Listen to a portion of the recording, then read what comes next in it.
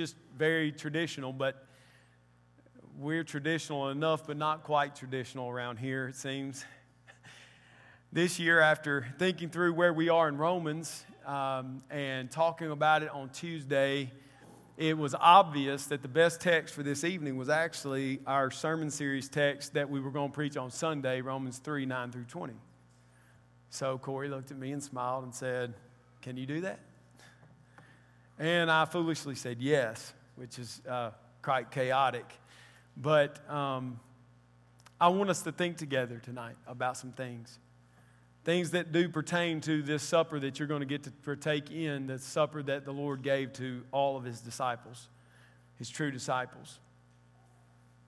For several weeks now, we've been walking through Paul's case against humanity from Romans 1:18, and it ends tonight in 3:20. Paul, like a master prosecutor, has built his case on the abundance of evidence that can be traced through the entire human race. After presenting the good news in 1:16 and 17, when he writes, "For I am not ashamed of the gospel, for it is the power of God for salvation to everyone who believes, to the Jews first, and also to the Greek. For in it the righteousness of God is revealed from faith to faith, as it's written, the righteous shall live by faith." Paul then launches out in this case against man. Romans 1:18 is the introductory heading of the entire section of this argument for the total depravity of mankind. He writes in 1:18, "For the wrath of God is revealed from heaven against all ungodliness and unrighteousness of men who by their unrighteousness suppress the truth." Man's greatest sin is that he is anti-God in all of his essence. He is against God. And because he is against God, his actions and his intentions and his thoughts are anti-man as he acts out the core of his being. He hates God, and the truth is he loves one man, and that man bears his own name. That's what Paul says to us in the first chapter. Paul begins to unravel the evil that is before him. He's settling the fact that in his opening summation of the problem that man is actively sinning against God and his fellow man by the totality of his life. So we can imagine that the defendants will cry out, "You can't just say that about us. It's a slander against us. Prove what you're saying." And that's exactly what Paul does, beginning in 1:19 and following. He says first that he presents this clear and undeniable evidence of the lawlessness of those who live in gross moral sin. The idolaters and godless suppress the truth with their worship of creation and their self-exaltation through sexual depravity of the worst kinds. And he ends in verse 32 when he says that, in summary, though they know God's righteous decree that those who practice such things deserve to die, they not only do it, but they give hearty amens to others. They cheer them on. The evidence is clear that everyone who lives in rebellion deserves to die. But they not only know death is coming, they don't care, and they cheer for others to join them on the path of destruction. Having made his case against the totally immoral, Paul then moves into 1 through 11, where he presents his evidence against the moralist. These are the people that look at the immoral and say, "Boy, I sure am glad I'm not like those people. Those are terrible sinners over there. I judge my life to be pretty good comparatively. I mean, God will surely excuse me because I'm a better person. I'm a good person." Paul slams the evidence down on these self-righteous folks. "Do you suppose, O man, you who judge those who practice such things and yet do them yourself, that you will escape the judgment of God? Or do you not? Do you presume on the riches of His kindness, forbearance, and patience, not knowing that God's kindness is meant to lead you to repentance?" But because of your hard and impenitent heart, you are storing up wrath against yourselves on the day of wrath when God's judgment will be revealed. Here we see that while the righteous wrath of God is being revealed in our time against the immoral, the self-righteous moralist is storing up wrath for the day of wrath, when God's righteous anger is poured out on him. Two groups within humanity have been blasted with evidence that's overwhelming and undeniable. The final group of religious men is now scoffing at the fool standing next to them. We tried to tell y'all that your sinful ways and your moral deeds were filthy rags before the holy judge of heaven. Amen, Paul. Amen, brother. Tell them how bad it really is. And Paul looks out and says to these Jews, these religious people with outward signs of the covenant already applied to their bodies, making them Jews, circumcision of the hands is meaningless unless the Spirit circumcises your heart. The circumcision that is performed by the Holy Spirit through the work of regeneration is all that matters. So at this point in the case against mankind, Paul has lumped all of humanity into one category. All mankind is totally unacceptable to God because whether you are sexually immoral to the max, fairly pure sexually, except the occasional slip-up that you justify in your morality, or you're a self-righteous, pure, sexual person in your body, yet your spirit is without the Spirit of God. It doesn't matter which of those subsets of humanity you live in. You are convicted in your natural flesh of ungodliness and unrighteousness. But it's at this point that the defendant in this case cries out with four great objections to all of this arguing that Paul has done. And Aaron showed us this past Sunday the objections are each swatted down by Paul. The advantage of having the oracles of God becomes a disadvantage when you continue to sin without true change. Second, he says the Jewish failure into unfaithfulness does not make God any less faithful. He's true and every man is a liar. Third, God's not unjust to punish mankind for his unrighteousness, even though it's against the bleak,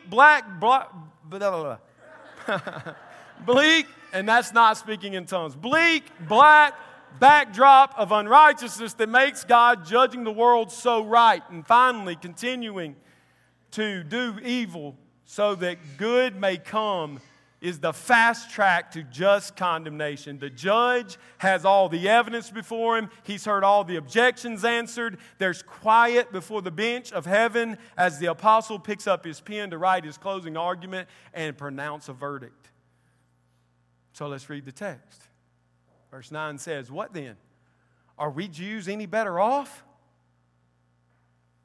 Hold on to that, because I know you're thinking, yeah, we're better off, just like they would.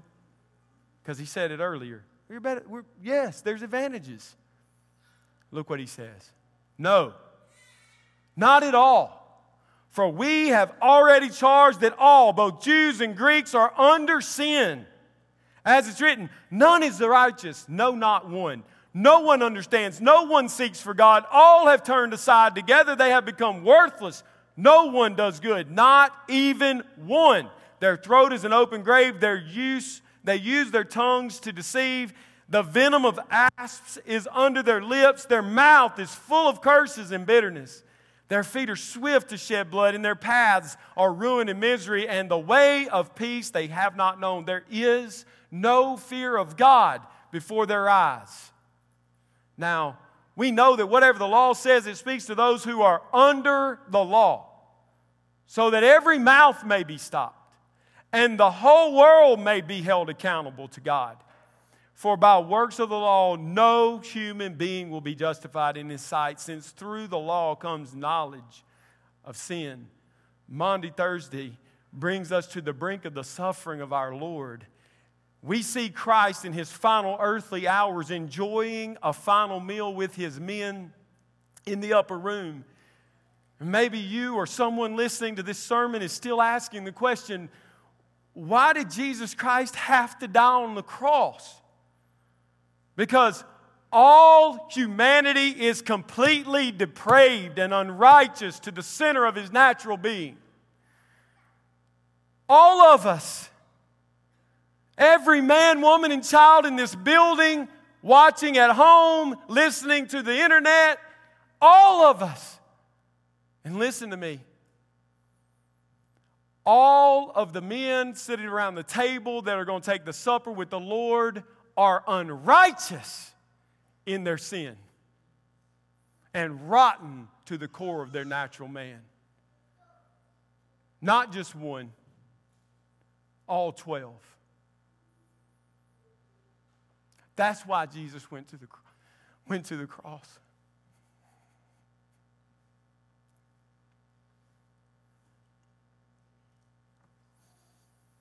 Here's what I want to do. I want to show from the Word of God that there's not one exception to the sinfulness of men by trying to pull these two stories together. The final argument of Paul and his argument against all men, and the picture of our Lord in the upper room, and the men that shared the meal with him. First, everyone is in the same position before the judge. Everyone is in the same position. We are guilty. Look at verse 9. Paul asks this question, what then? Are we Jews any better off? And he gives a resounding answer. No, not at all. Jews and Gentiles stand before the judge of heaven and the judge of earth, guilty of ungodliness and unrighteousness. Verse 18 in chapter 1 laid the case, really. For the wrath of God is revealed against all ungodliness, the vertical sin against God Almighty and unrighteousness, the horizontal, horrific effect of your sin against God, against your fellow man. The wrath of God is revealed against it. We all stand guilty of it. We all stand in front of the judge, sinners. Second, in this passage in verses 10 through 12, we see the character of man is displayed. Here we see the phrase, as it is written. When you read that in the Apostle Paul, he's going to quote the Old Testament, and boy, does he ever. We get a katina of verses right here, a hodgepodge of Psalms shoved together, and the words of Isaiah to finish it off, so that in a way he's saying the whole Old Testament tells us the same story. It's not that he went and found a few proof texts here and there. It's all over the Old Testament. Men are sinful, and he chooses the verses wisely because he is talking to both Jews and Gentiles, and had he stayed in the law, the Jews would have felt condemned, and maybe the Gentiles said, that's not about us. But he chooses the Psalms, a Jewish man writing about the condition of his heart and the heart of every man. And he chooses Isaiah when Isaiah thunders against both Jews and Gentiles in their sin. Paul's a masterful man, and the most intelligent man besides Adam and Christ to ever walk the earth. He builds his case about the condition of man right here in these verses. He says, none is righteous. No, not one. No one understands. No one seeks for God. All have turned aside. Together they have become worthless. No one does good. Not even one. He inclusio. He covers the whole thing. Not one. No, not one. He wants you to know. He wants me to know that we cannot escape the trap of our own worthless condition. We are all sinners, every one of us. When you ask the question, why did Jesus really have to die on the cross? You need to answer the question, because of me. Because of me and my sin. You are not righteous before God. You are unrighteous. You are the opposite of righteous. God has a standard, and that standard is Himself. It is displayed through His Word and the law. And in the law, He will not lower one iota, one jot of the law. It stands immovable as a testimony of who God is. And He says the only ones who will come into my presence will be righteous just like me. Do any of us dare stand before Him and say, I fit the bill. I passed the test. Don't bring your flimsy excuses, nor to this bench bring some second substandard law. God's not judging you by your thoughts. He's not judging you by the thoughts of others. He's judging you by His own character. No one is righteous. No, not one. No one understands. Now, it doesn't mean that nobody can understand some things about the world, science, medicine. It doesn't mean that you can't know your trade. It doesn't mean that you might not have a high IQ. What it says is you can't understand things spiritually. You have no way to assess the way God assesses things, appraise things according to His word. In your natural self, you are ignorant, foolish. According to spiritual things, you're a novice. You have no hope. You do not understand. Not only do you not understand, you don't seek God. You don't seek God. Oh, but you say, I do. I have a lot of spiritual interests. I really do want to know God. I mean, you don't know me very well, Carlton. You're saying things, that I know Paul said it right there. No one seeks after God. I know he says that, but I seek after God. I want God. We've built whole services in the evangelical movement and called them seeker sensitive. The problem is the people showing up are not sensitive, nor are they seeking. They're hard in their hearts and dead in their sins. Just like me, just like you before Christ. If you think you'll get someone to come to Christ by being kind to them and ignoring their sin and telling them about how much you love them and accept them, you may very well be patting them on the back as they go down the hill towards damnation. Paul says, no one is righteous, no, not one. No one understands, no one seeks God. No one. No one seeks God. No one has understanding. And finally, in this verse 12, he says, we're all spoiled. We're all ruined. D. Martin Lloyd-Jones, and explained this, was the best I ever read. He said, it's like you got a cup of milk to pour in a little creamer into your tea at 2 o'clock. Your mouth is watering for it. And you take your first sip of tea and the milk is spoiled. You have gone out of the way. That's what it means. It's spoiled. It's rotten. You ever tasted rotten, clabbered milk? No one is righteous. No one understands. No one seeks God. You're as rotten as spoiled milk. That's the condition of man. Now we see and move on to see what he does because of his condition. What does man do because of his condition? Everything we've talked about so far is pretty much internal. Now we're going to talk about externals. In verse 13, he describes, Paul does from the Psalms, the mouth of mankind. Their throat is an open grave. They use their tongues to deceive. The venom of asp is under their lips. The natural man is a man with a mouth that smells like a 2-week-old dead person who has been left out in the sun. That's what his mouth smells like when he talks. Spiritually, before the Lord, a stench rises. Not only is his mouth a grave, that's bad enough, but it's filled with lies. Lies, half lies, white lies, lies that get you out of trouble, lies that make you look better. Not just lies. Some of you in here would say, I stopped lying when I was a kid. My mom beat me hard enough, I stopped that. Don't worry, all grown folks flatter. And flattery is a lie. That's telling somebody something you don't really mean to make them like you.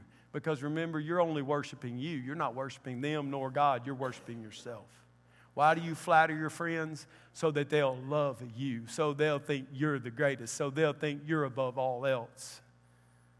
Their mouths are like open graves and their tongues are filled with deceit, and the poison of the venomous cobra is behind their tongue. It's a very naturalistic explanation that the Psalms give us. The most poisonous snake of the day, the fangs hinged up into the mouth, and when they swung forward to strike, the fangs came down and punctured on their way down the poisonous asp, punctured the sac of poison which flowed like a needle into his victim. People died quickly, painfully. That's what the mouth is like. It's untamed, it's unbridled, James says, and Paul says it's full of rotten, dead men's bones, lying and flattering and filled with poison, which will destroy everything. Paul's built his case about lies, and then he moves on to say it's not only what you say, it's what you do. Verse 15 says, verse 15 moves on to say that you shed blood. You're quick to do it, and in your path is ruin and misery. You say, oh, I'm not a murderer. I'm not a murderer, Paul, Carlton. That's not me. But Jesus said, if you hate your brother, you have murdered him. So are you a murderer? Paul is saying that who we are flows out through our speech. Jesus made the case when he said, what comes out of a person defiles him, not what goes into him. All these evil things come from within, and they defile a person. And Paul closes his argument by saying that at our core, we are ungodly and unrighteous. It's displayed from our speech, and it always starts with thoughts and words and continues in our actions as we hate all those around us. And we don't know what it looks like to be at peace because, verse 16 and 17, ruin and misery we've been led to ruin and misery because we do not know the God of peace, enjoy the peace that is found only in God in our souls, and therefore we can't seek peace with our fellow man. Any movement that purports to have peace on this earth is a lie if it's not founded in the church of Jesus Christ and the gospel of Jesus Christ. Any movement, any political movement, any 501c3, any movement that says we will have peace with our fellow man without Christ is a lie. And if you buy it, you're following them into no peace. You can't have peace with anyone until you have peace with God. And you will quickly shed blood as long as you're outside of a relationship with the living God. There is no fear, Paul says finally, as he closes in verse 18. There is no fear of God before their eyes. Paul's answer to the root of all of the sin of man is that he has no proper respect, reverence, awe when it comes to the King of kings, the King of heaven, the King of earth. He has no proper respect, no proper awe, no worship. That's what it means. That's what the Old Testament said from beginning to end. That's what the wisdom literature concludes every time, no matter the writer. We don't fear God. So he's made his case. He's answered the objections. He's given the verdict. We are all unrighteous. He closes it down by saying guilty. Look at verse 19. We know that whatever the law says, it speaks to those under the law. You notice it says under sin and it says under law. You're under the obligations of the law as long as you are not under Jesus Christ. Either Christ will fulfill the law for you or you will be expected to fulfill all of it yourself. And therefore, if you are outside of Christ and under the law, you are under sin. Sin is your master. Sin is your God. And it will demand and take from you all that you have until it takes your very life. The guilty verdict is pronounced in verse 19. So that every mouth is stopped and the whole world may be held into account with God. So then he finally closes verse 20 and says, listen, the law was given for a good purpose, so that no one was left justified by the works of the law, but rather they came to know that they were sinners. The giving of the law is one of the most gracious things God does in the Old Covenant. He gives us the standard. Have you ever tried to hit a standard you didn't know you were trying to hit? Like, what if Your coach in baseball handed you a ball, then you knew nothing about the game and said, just throw it. Well, what's the objective? I just throw it. Well, I don't know which way to throw it. Just throw it. So you started the game that way. You kind of look around, and it's like there's a lot of people out there, so I'll just throw it over here. Everybody laughs. They throw the ball back. You wander around, and finally somebody says, that bump over there. You walk over and get on the bump. You're looking around, you don't know what you're supposed to be doing. Nobody's ever told you. You just kind of throw it. It hits the backstop. Everybody laughs. That's ridiculous, isn't it? That's ridiculous to us. Aren't you glad God didn't do that? God said, if you will dwell with me, this is what you will do. This is what is required. He told the rules of the game. He told the demands of it. He told the requirements of it. He told the method of it. He told everything there was because He's a gracious God. And He didn't want us out there just throwing the ball around, not knowing the objective. Every human, whether they're under the law of Moses or they're Gentiles under the natural law, knows that the game is simple. Be just like God, and then you can come into His presence. And everyone, Paul says, Jew and Gentile, has failed to meet the standard. We're all guilty, and that's what the law was for.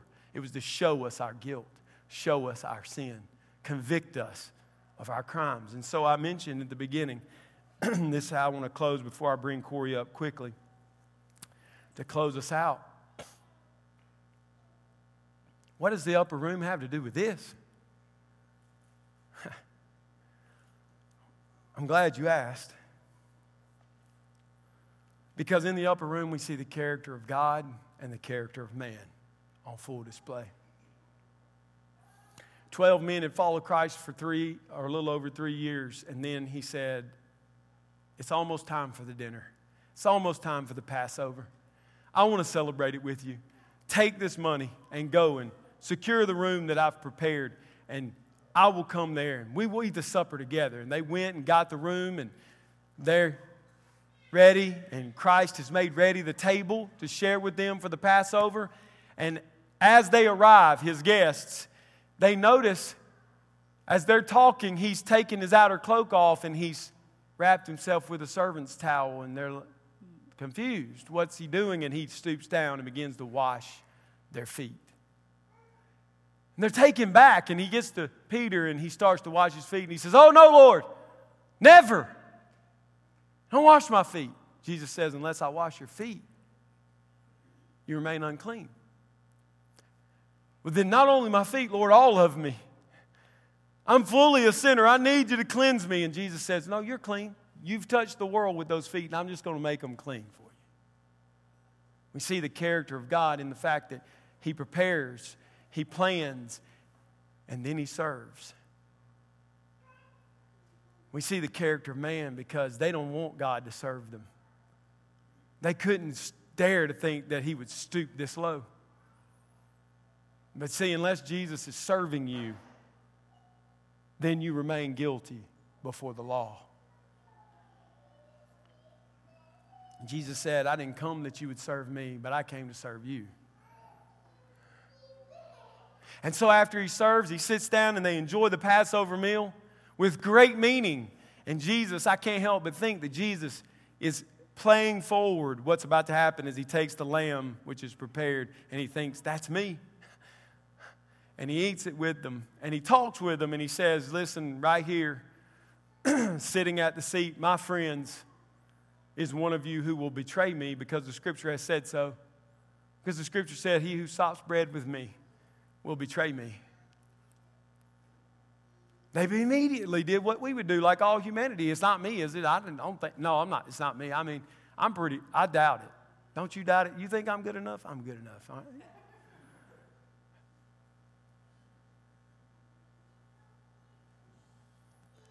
And Jesus looks at Judas and says, go and do what you do quickly. And He leaves the room without any notice. Because, see, Jesus fenced His table. He wouldn't offer His body and blood to one who was not His. Judas leaves the table, leaves the room, and sells our Lord for 30 pieces of silver. Thinking, I'm doing God a favor. I'm getting the Messiah to act like a Messiah and stand up and defend us. I'm going to provoke him into it if I have to. But he was filled with the devil. He was the son of perdition.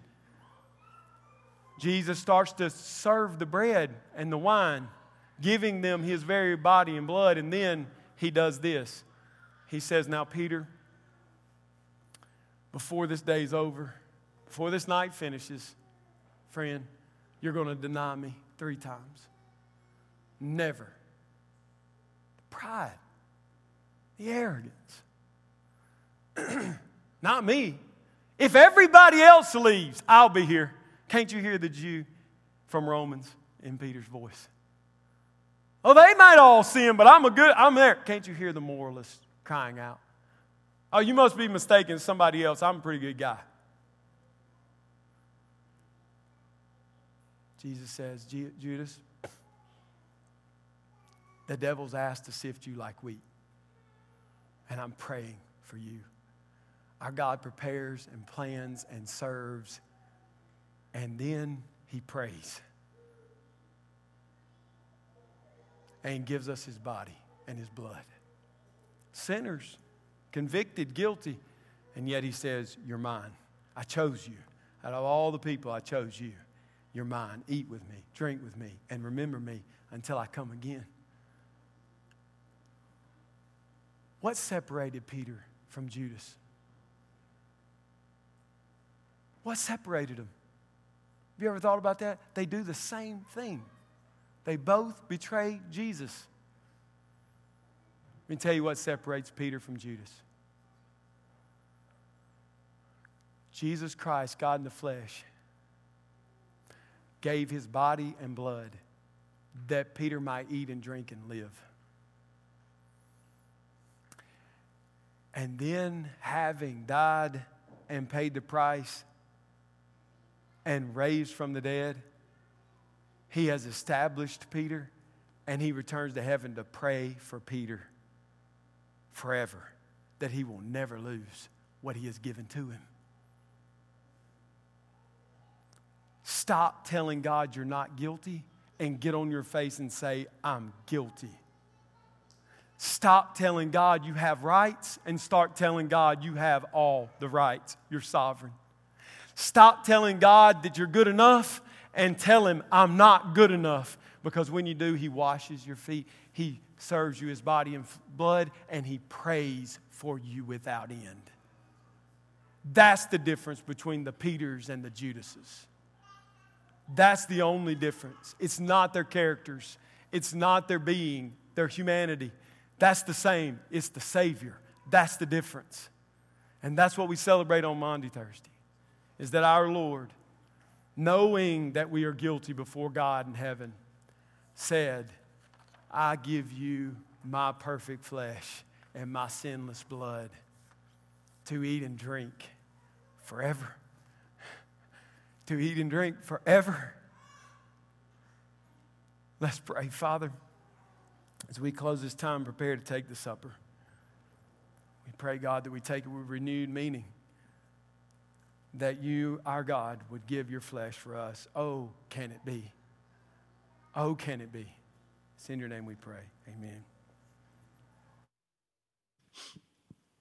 Yeah, I do think, thank you so much, Carlton. This is a fantastic text for my